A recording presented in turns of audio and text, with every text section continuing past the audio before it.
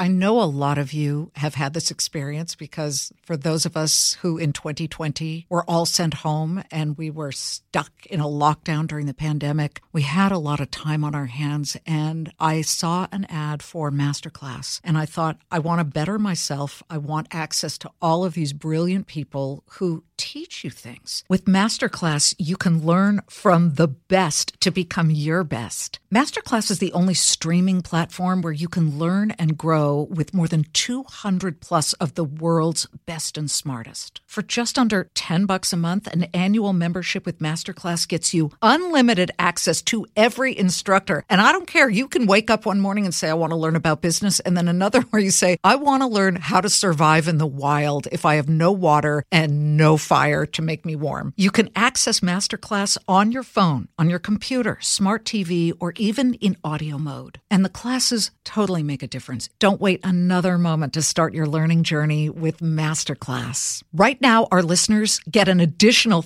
15% off any annual membership at masterclass.com/Liz. That's 15% off at masterclass.com/Liz. Masterclass.com/Liz.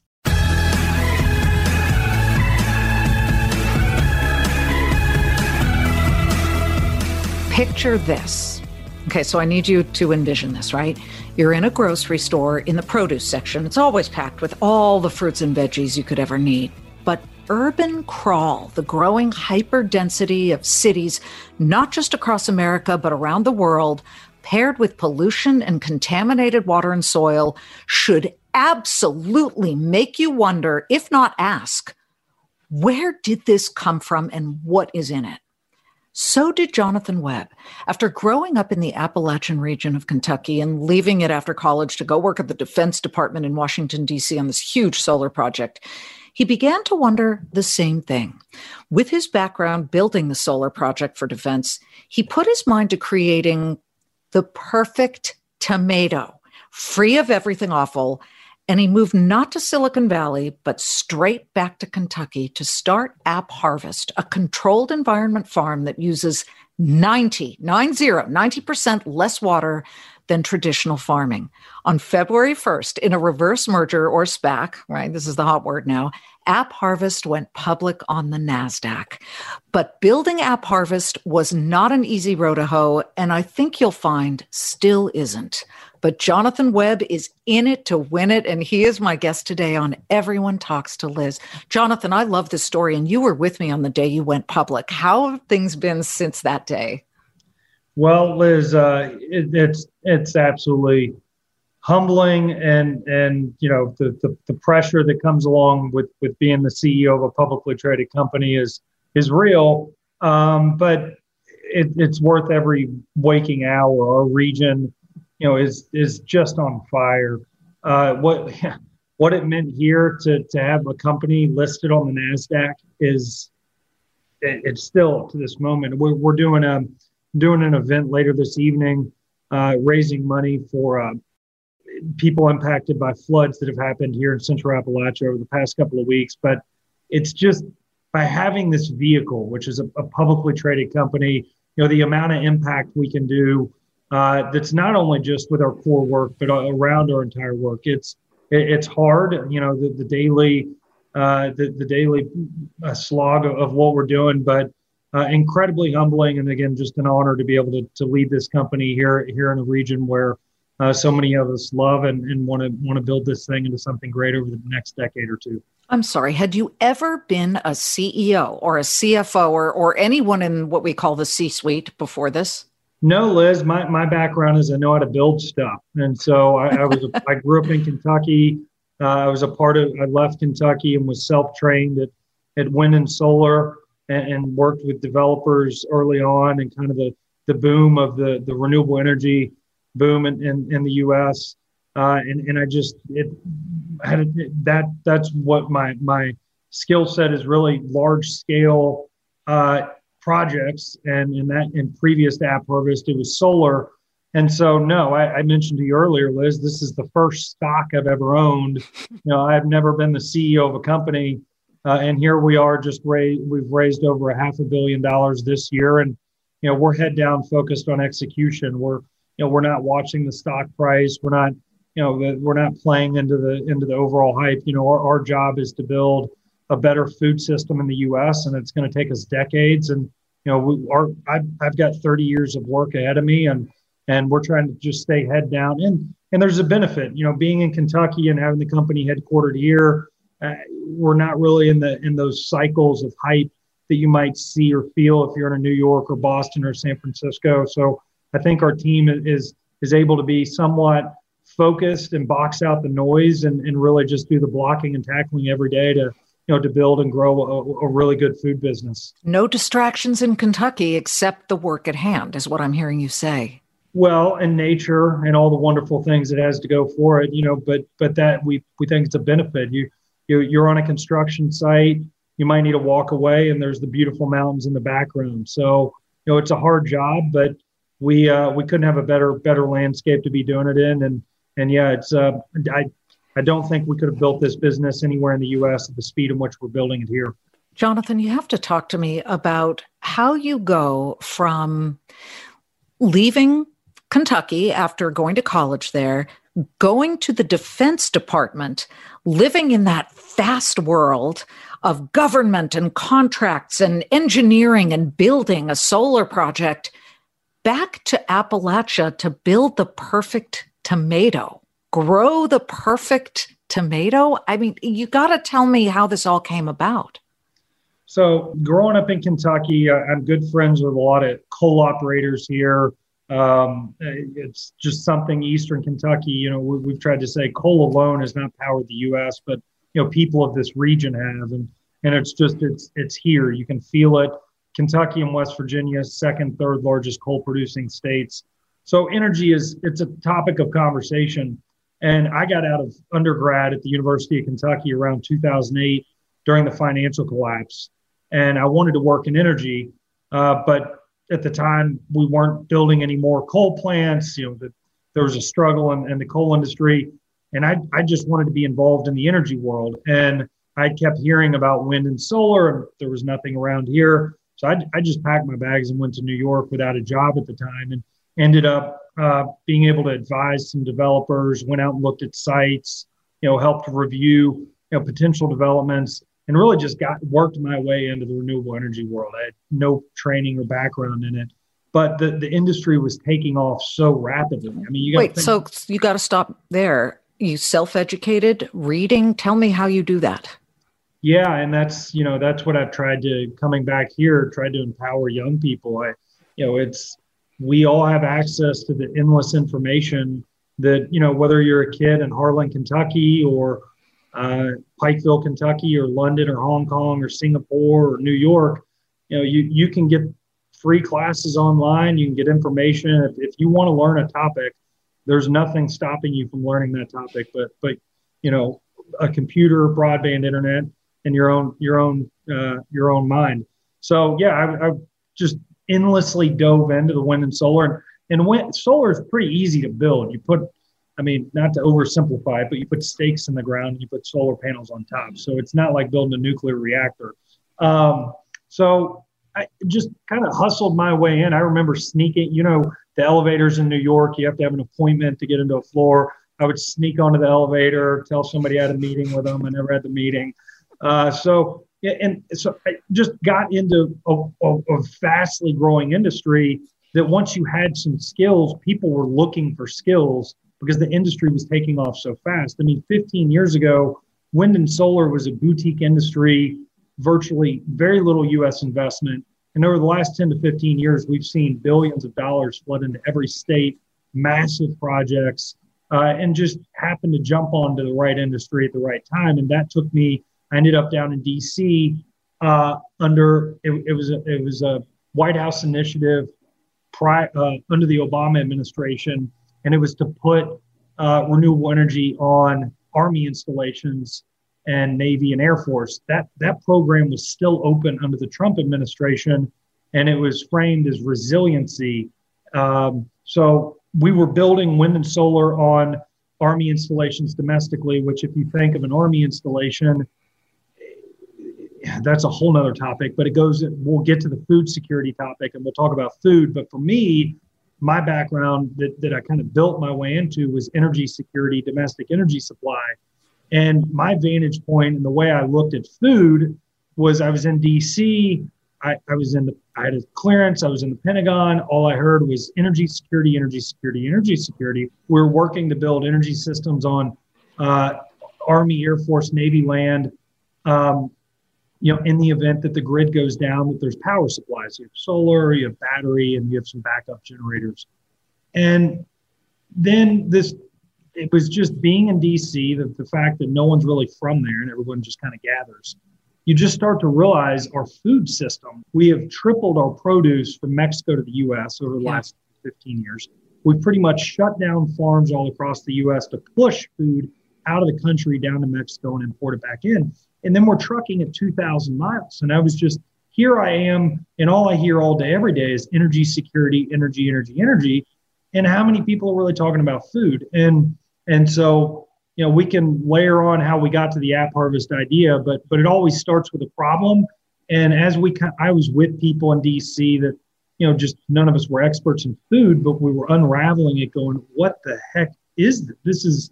This is terrifying. I mean, we've built a system where we have the largest economy in the world, yet our grocers rely heavily on fruit and vegetable imports from a country south of our border. And that's, that was the problem. That was the aha.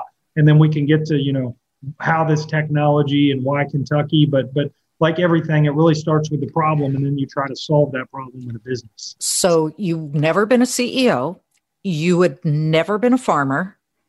And you had never run any kind of group of people to build something like a gigantic greenhouse. So, okay, you say, I'm going into this. Doesn't that need capital and that need money? Where'd you get the money to start all of it? Well, in the beginning, I didn't have a whole lot of cash in my bank account, but I used that, which was, I don't even know at the time, probably $30,000, $40,000. I maxed out my credit cards. Like anybody with a full conviction in a company, I did all those things. I moved from DC to Harold, Kentucky, which is outside of the big city of Pikeville, Kentucky, and we were running the company out of the house.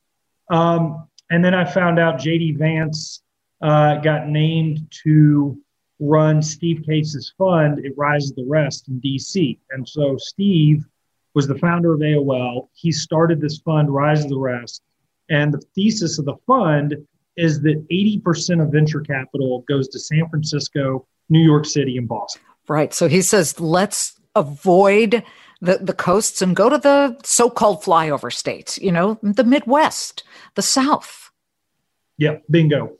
And I'm scouring it. I'm a year into this. I had not raised a dime. I had about spent everything I had. And I hear the news about JD. So I go back to DC, stalk JD. I got introduced to him through a mutual. Now the individual's on my board. I really just went to JD, and he had been in the job for a week. And I was like, JD, you have no idea who I am, but you've got to invest in this company. Like, I'm not leaving the room. You will have to call security.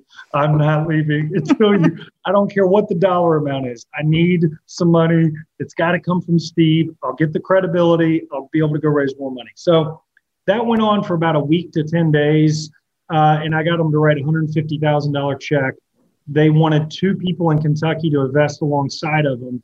So in February of 2018, Steve Case and JD invested $150,000.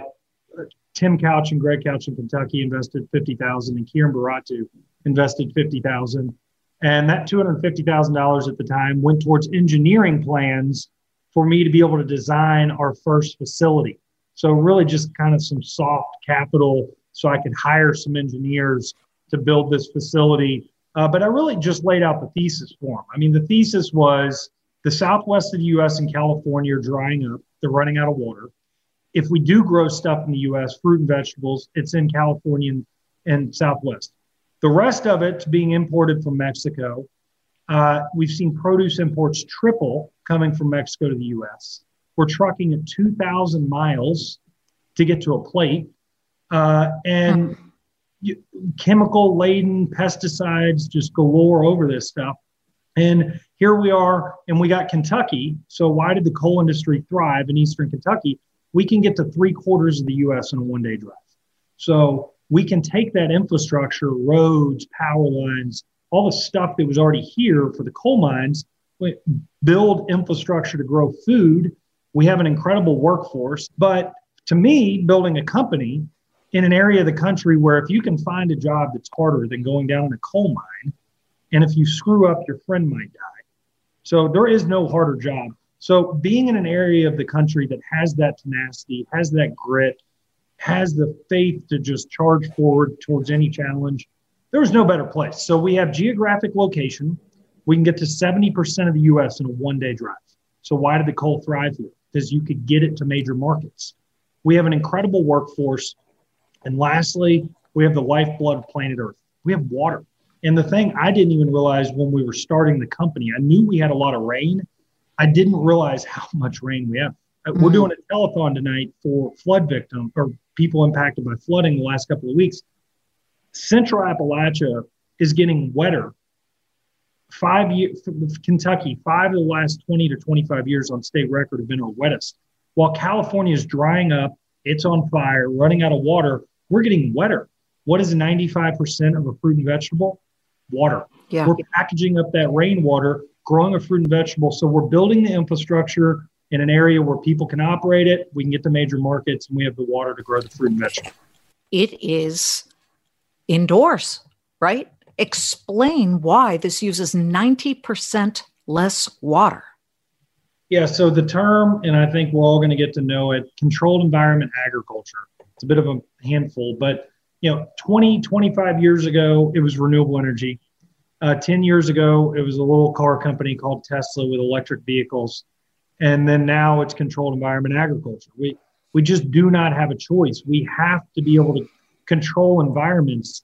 You talk to any farmer in the world or in the US, and they'll tell you, I can't grow outdoors. I don't know, am I going to have enough sun? Am I going to have too much rain? Am I going to be drought stricken? The predictability of the climate, whether regardless of where you sit politically, is irrelevant. You go talk to a farmer, they will tell you about climate disruption.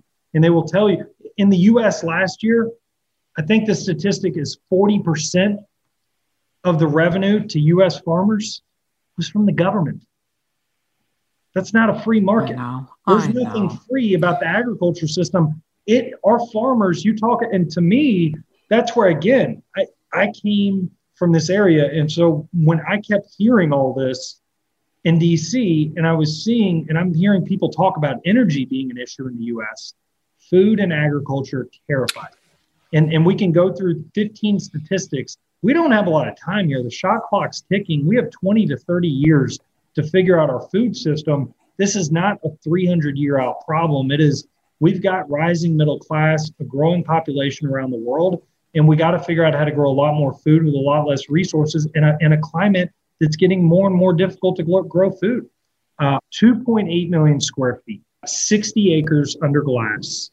Our retention pond where we collect the water, nearly 70 Olympic-sized swimming pools. Walk in, go to the east wing of the facility, and ride a scooter all the way to the back where our team is.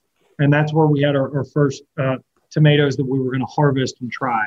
We were actually, so Martha Stewart, that's another story, joined our board. So we're harvesting the tomatoes to overnight to Martha that day, so we can figure out, are they good? Are we ready to go to stores? Now that's quite a judge. Martha Stewart, I'd be nervous. I was terrified. She is on it. Like somebody I thought, that's another one. But that great judge and great taste.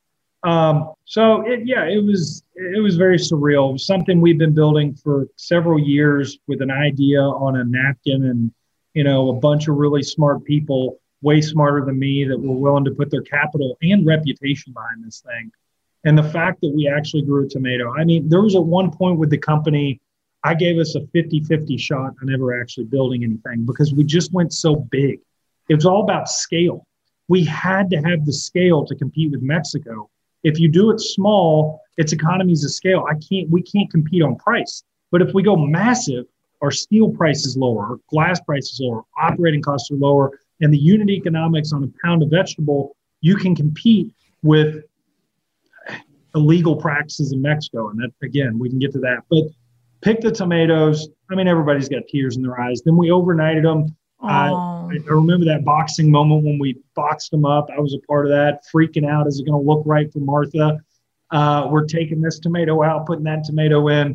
and she got it the next day, posted it on her Instagram, called me, and went, Jonathan, these are freaking fabulous. And we knew it was time to roll. So we started shipping our tomatoes a couple of weeks ago. We've already shipped over 1 million pounds, and now we're rolling full steam ahead.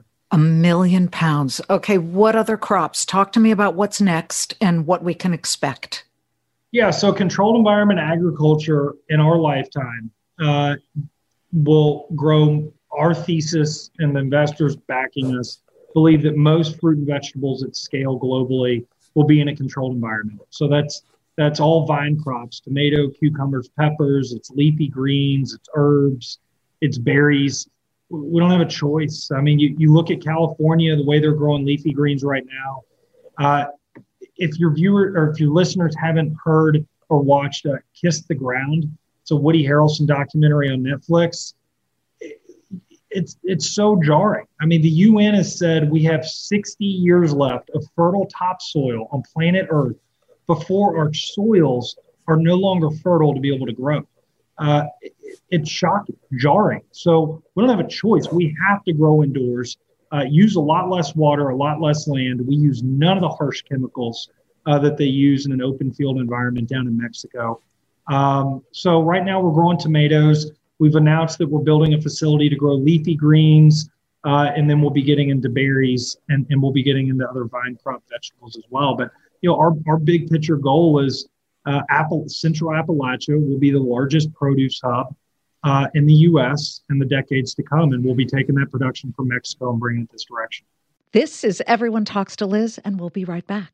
We're driven by the search for better, but when it comes to hiring, the best way to search for a candidate isn't to search at all. Don't search, match with Indeed. If you need to hire, you need Indeed. Indeed is your matching and hiring platform with over 350 million global monthly visitors, according to Indeed data, and a matching engine that helps you find quality candidates fast. Ditch the busy work. Use Indeed for scheduling, screening, and messaging so you can connect with candidates faster. Join more than 3.5 million businesses worldwide that use Indeed to hire great talent fast. And listeners of this show will get a $75 sponsored job credit to get your jobs more visibility at Indeed.com/Clayman. Just go to Indeed.com/Clayman right now and support our show by saying you heard about Indeed on this podcast. Indeed.com/Clayman. Terms and conditions apply. Need to hire? You need Indeed.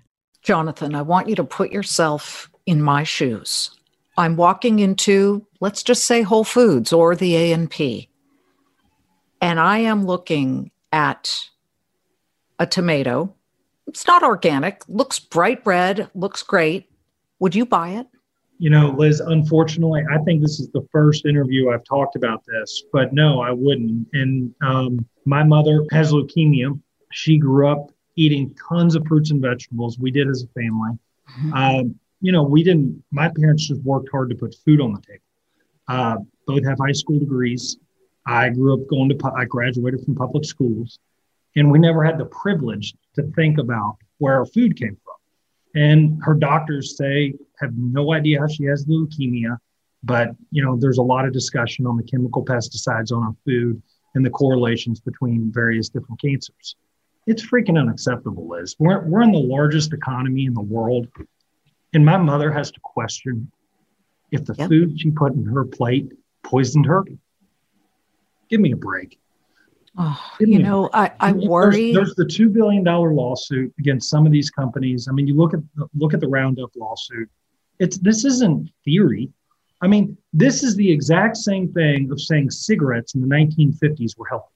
I mean, it's just garbage. And then the problem is, it's south of the border. I'll send you videos of some of our grower team. You can't even get down. Good luck. Get some media team to go do investigative journalists in Mexico. Cannot happen. You will not get on a farm. They're dumping illegal chemicals on our food that then goes onto our plates. Well, here's my question.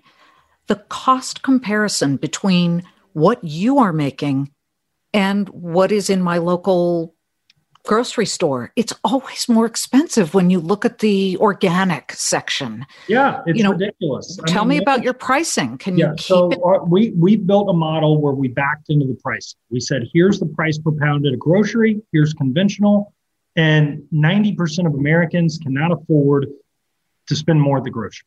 So it's our job to build a system to grow the fruit and vegetable and not raise the price. And we've done that. It's about the same price. But we all have to have an honest discussion, and we got to figure this out together. This is it. It's going to be a very long, complex process to dig us out of our messy, wicked food system.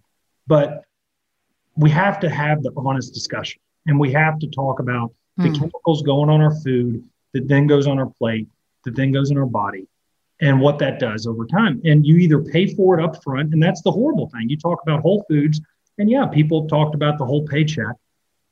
Again, people here, people can't go spend $100 on a bag of fruits and vegetables. It's not, but we should not be having to make that choice in the largest economy in the world. We've got to do something better to create a food system for farmers, for consumers, for mothers and fathers that want to put food on the table.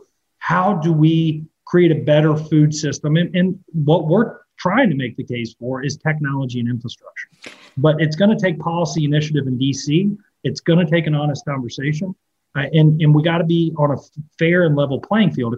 So we have a long way to go. The good thing for us, I don't think this is the left side of the issue. It's not a right side of the issue. It's food. It's something we all, get at a table. We all eat. And we've been able to be at the highest rungs of the levels on both left and right and have the discussion. And I am hopeful that unlike many other topics in DC, there could be a bipartisan moment on food and rebuilding the American food system. We have to be the global leader in food, and unfortunately right now we're not. It bothers me that these things are politicized. It bothers me that solar is somehow framed as some lefty kind of thing. It sickens me. Don't we want to be the leaders in the newest technology? And don't we want to be the ones that look and say, we can make this better and we can fix this? I got a question here. You mentioned an idea on a napkin. Were you being serious? Was it really on a napkin that you sketched out an idea? Oh, yeah. I mean, well, so I'm a very simple person, and maybe it was my background, but I'm surrounded by people way smarter than me now. But my thing was, if I can't figure it out to explain it by a couple basic bullets, then the thesis itself is flawed. So the thesis here is it's really simple. Use technology, use infrastructure, build in a region that has water, access to markets, and rip the produce out of Mexico and bring it back to the U.S. I mean, there's all these different ways on how we get there, but it really starts with, can you put it on a one-pager? And then that one-pager turned into a 1,000-page book of engineering plans that went to help us go raise the money to do this thing. Jonathan, do you care what Wall Street thinks as you're forging ahead with building this? No, I mean, the thing, I talk to my mom every day, and I've well exceeded her expectations in life. So I'm good there. So that's the only real thing that matters to me. The thing that gets me though is, just the pressure for me is what we need to do and execute head down on the ground. But yeah, I mean, even these conversations with you, Liz, I got people leaving our facility going, this is the first time I've ever had a job where there's been a positive article written. So yeah, it matters. And I think for me, it's part of my job to stay out front and try to fight this thing and keep the positive story going. But, being this vocal and out front, it comes with responsibility and it's a bit taxing at times, but I just think it's part of the obligation of having this job. Well, have you hired a lot of ex-coal workers? We had, there's stories of a woman driving in from West Virginia that had been in the coal industry. I think she ended up moving over in this direction. And we have an individual that's working on our construction team that used to run dozers on coal projects. So the stories are all tethered through. And that's, I mean, to me, again, our team, the people working on this are the thing that just, when I want to take a nap or I want to rest, if I need motivation, I just go right in the facility and I can find it every day. Here's some more motivation. Princess Liz would very much like American-grown avocados, not imported from down south. You've got this controlled environment. What else can you grow there? Can you grow pineapples? Can you grow things that really only do well in very humid or island areas? Sugarcane, mangoes. Are the possibilities endless with your controlled environment farms? So the short answer is yes, because we're simply controlling an environment to grow a plant. So we're giving it, all it needs. So again, your viewer or listener can think about this. We're just controlling the environment year round. So on a December day, it feels like a spring day, and we're just giving. But so then it becomes economic stuff. There's the physical aspect of can you do it, and then the economics doesn't make sense. All fruits and vegetables, again, that now has gotten to a tipping point where, you can do it economically. The trees, like an avocado, it's not there yet. You can do it. You can physically do it. You can make it happen. But, the economics aren't there yet. Got it. And the thing that will stay outdoors is the row crops. They're just so, heavily subsidized and cheap to grow outdoors. But, wheat, corn, soy. So when you think of American farming in Iowa, that wheat, corn, and soy will not be touched in this. So that will stay outdoors, which has a whole nother issues of, they're trying to fight up against. But it's all the fruit and vegetables that we believe will become at scale will start to come indoors over the coming decades. Now that we're very friendly with organic farmers, 4-season farmers, and we've tried to make it very clear. Our competition is somebody using harsh chemicals that kill the soil, poison the waterways, and ultimately poison us as we eat the food. That's our competition. Any farmer in the U.S. that gets it right, any farmer in our region that gets it right, we've tried to reach out to them and just say, hey, we're in this together. Like it's an all the above. So there is great outdoor farming that takes place. The problem is 80 to 90% of the farming is just, it's really, really, really rough. Yeah. And we got to transition to a better way to farm. Well, I cannot wait to see how AppHarvest grows and how you as a company and a company leader grow. To me, it really strikes a chord, and I'm thrilled for you. And I'm actually grateful to you. I'm grateful that somebody like you just dove right in when the water was very dark. You couldn't tell whether it was shallow or deep, yet you're taking the shot and you're taking the chance. Jonathan Webb, thank you so much. And may I just say, your mom must be one amazing woman if she raised you. And I wish her the best as well as with you. Please send my best. Thank you, Liz. I really appreciate it. And we'll keep getting you tomatoes in the years to come and look forward to you visiting sometime in the future. Yeah. And I'll hold out for the mangoes and the pomegranates, my two favorites. So keep working on that. Yeah. I believe in you. No, thank you so much. It's important. And trust me, our region, not me, our region is listening to every interview like this. So thank you for shedding light on what we're doing. Please spread the word. It's a message that has to be heard. Jonathan Webb of AppHarvest. And I hope you guys heard this message. The passion for somebody who was the first in his family to graduate from college, take a shot, worm his way in, bang down doors, stick his foot into the door jamb so they couldn't close it. This is what it takes to make a dream come true. You can only dream as hard as you are willing to work for it. And, if you work for it and you get your money, come watch Fox Business, 3 p.m. Eastern. It's the Claman Countdown. We help you grow it, invest it, save it, all of that and much more. We'll see you next time. Kudlow on Fox Business is now on the go for podcast fans. Get key interviews with the biggest business newsmakers of the day. The Kudlow podcast will be available on the go after the show every weekday at foxbusinesspodcasts.com or wherever you download your favorite podcasts.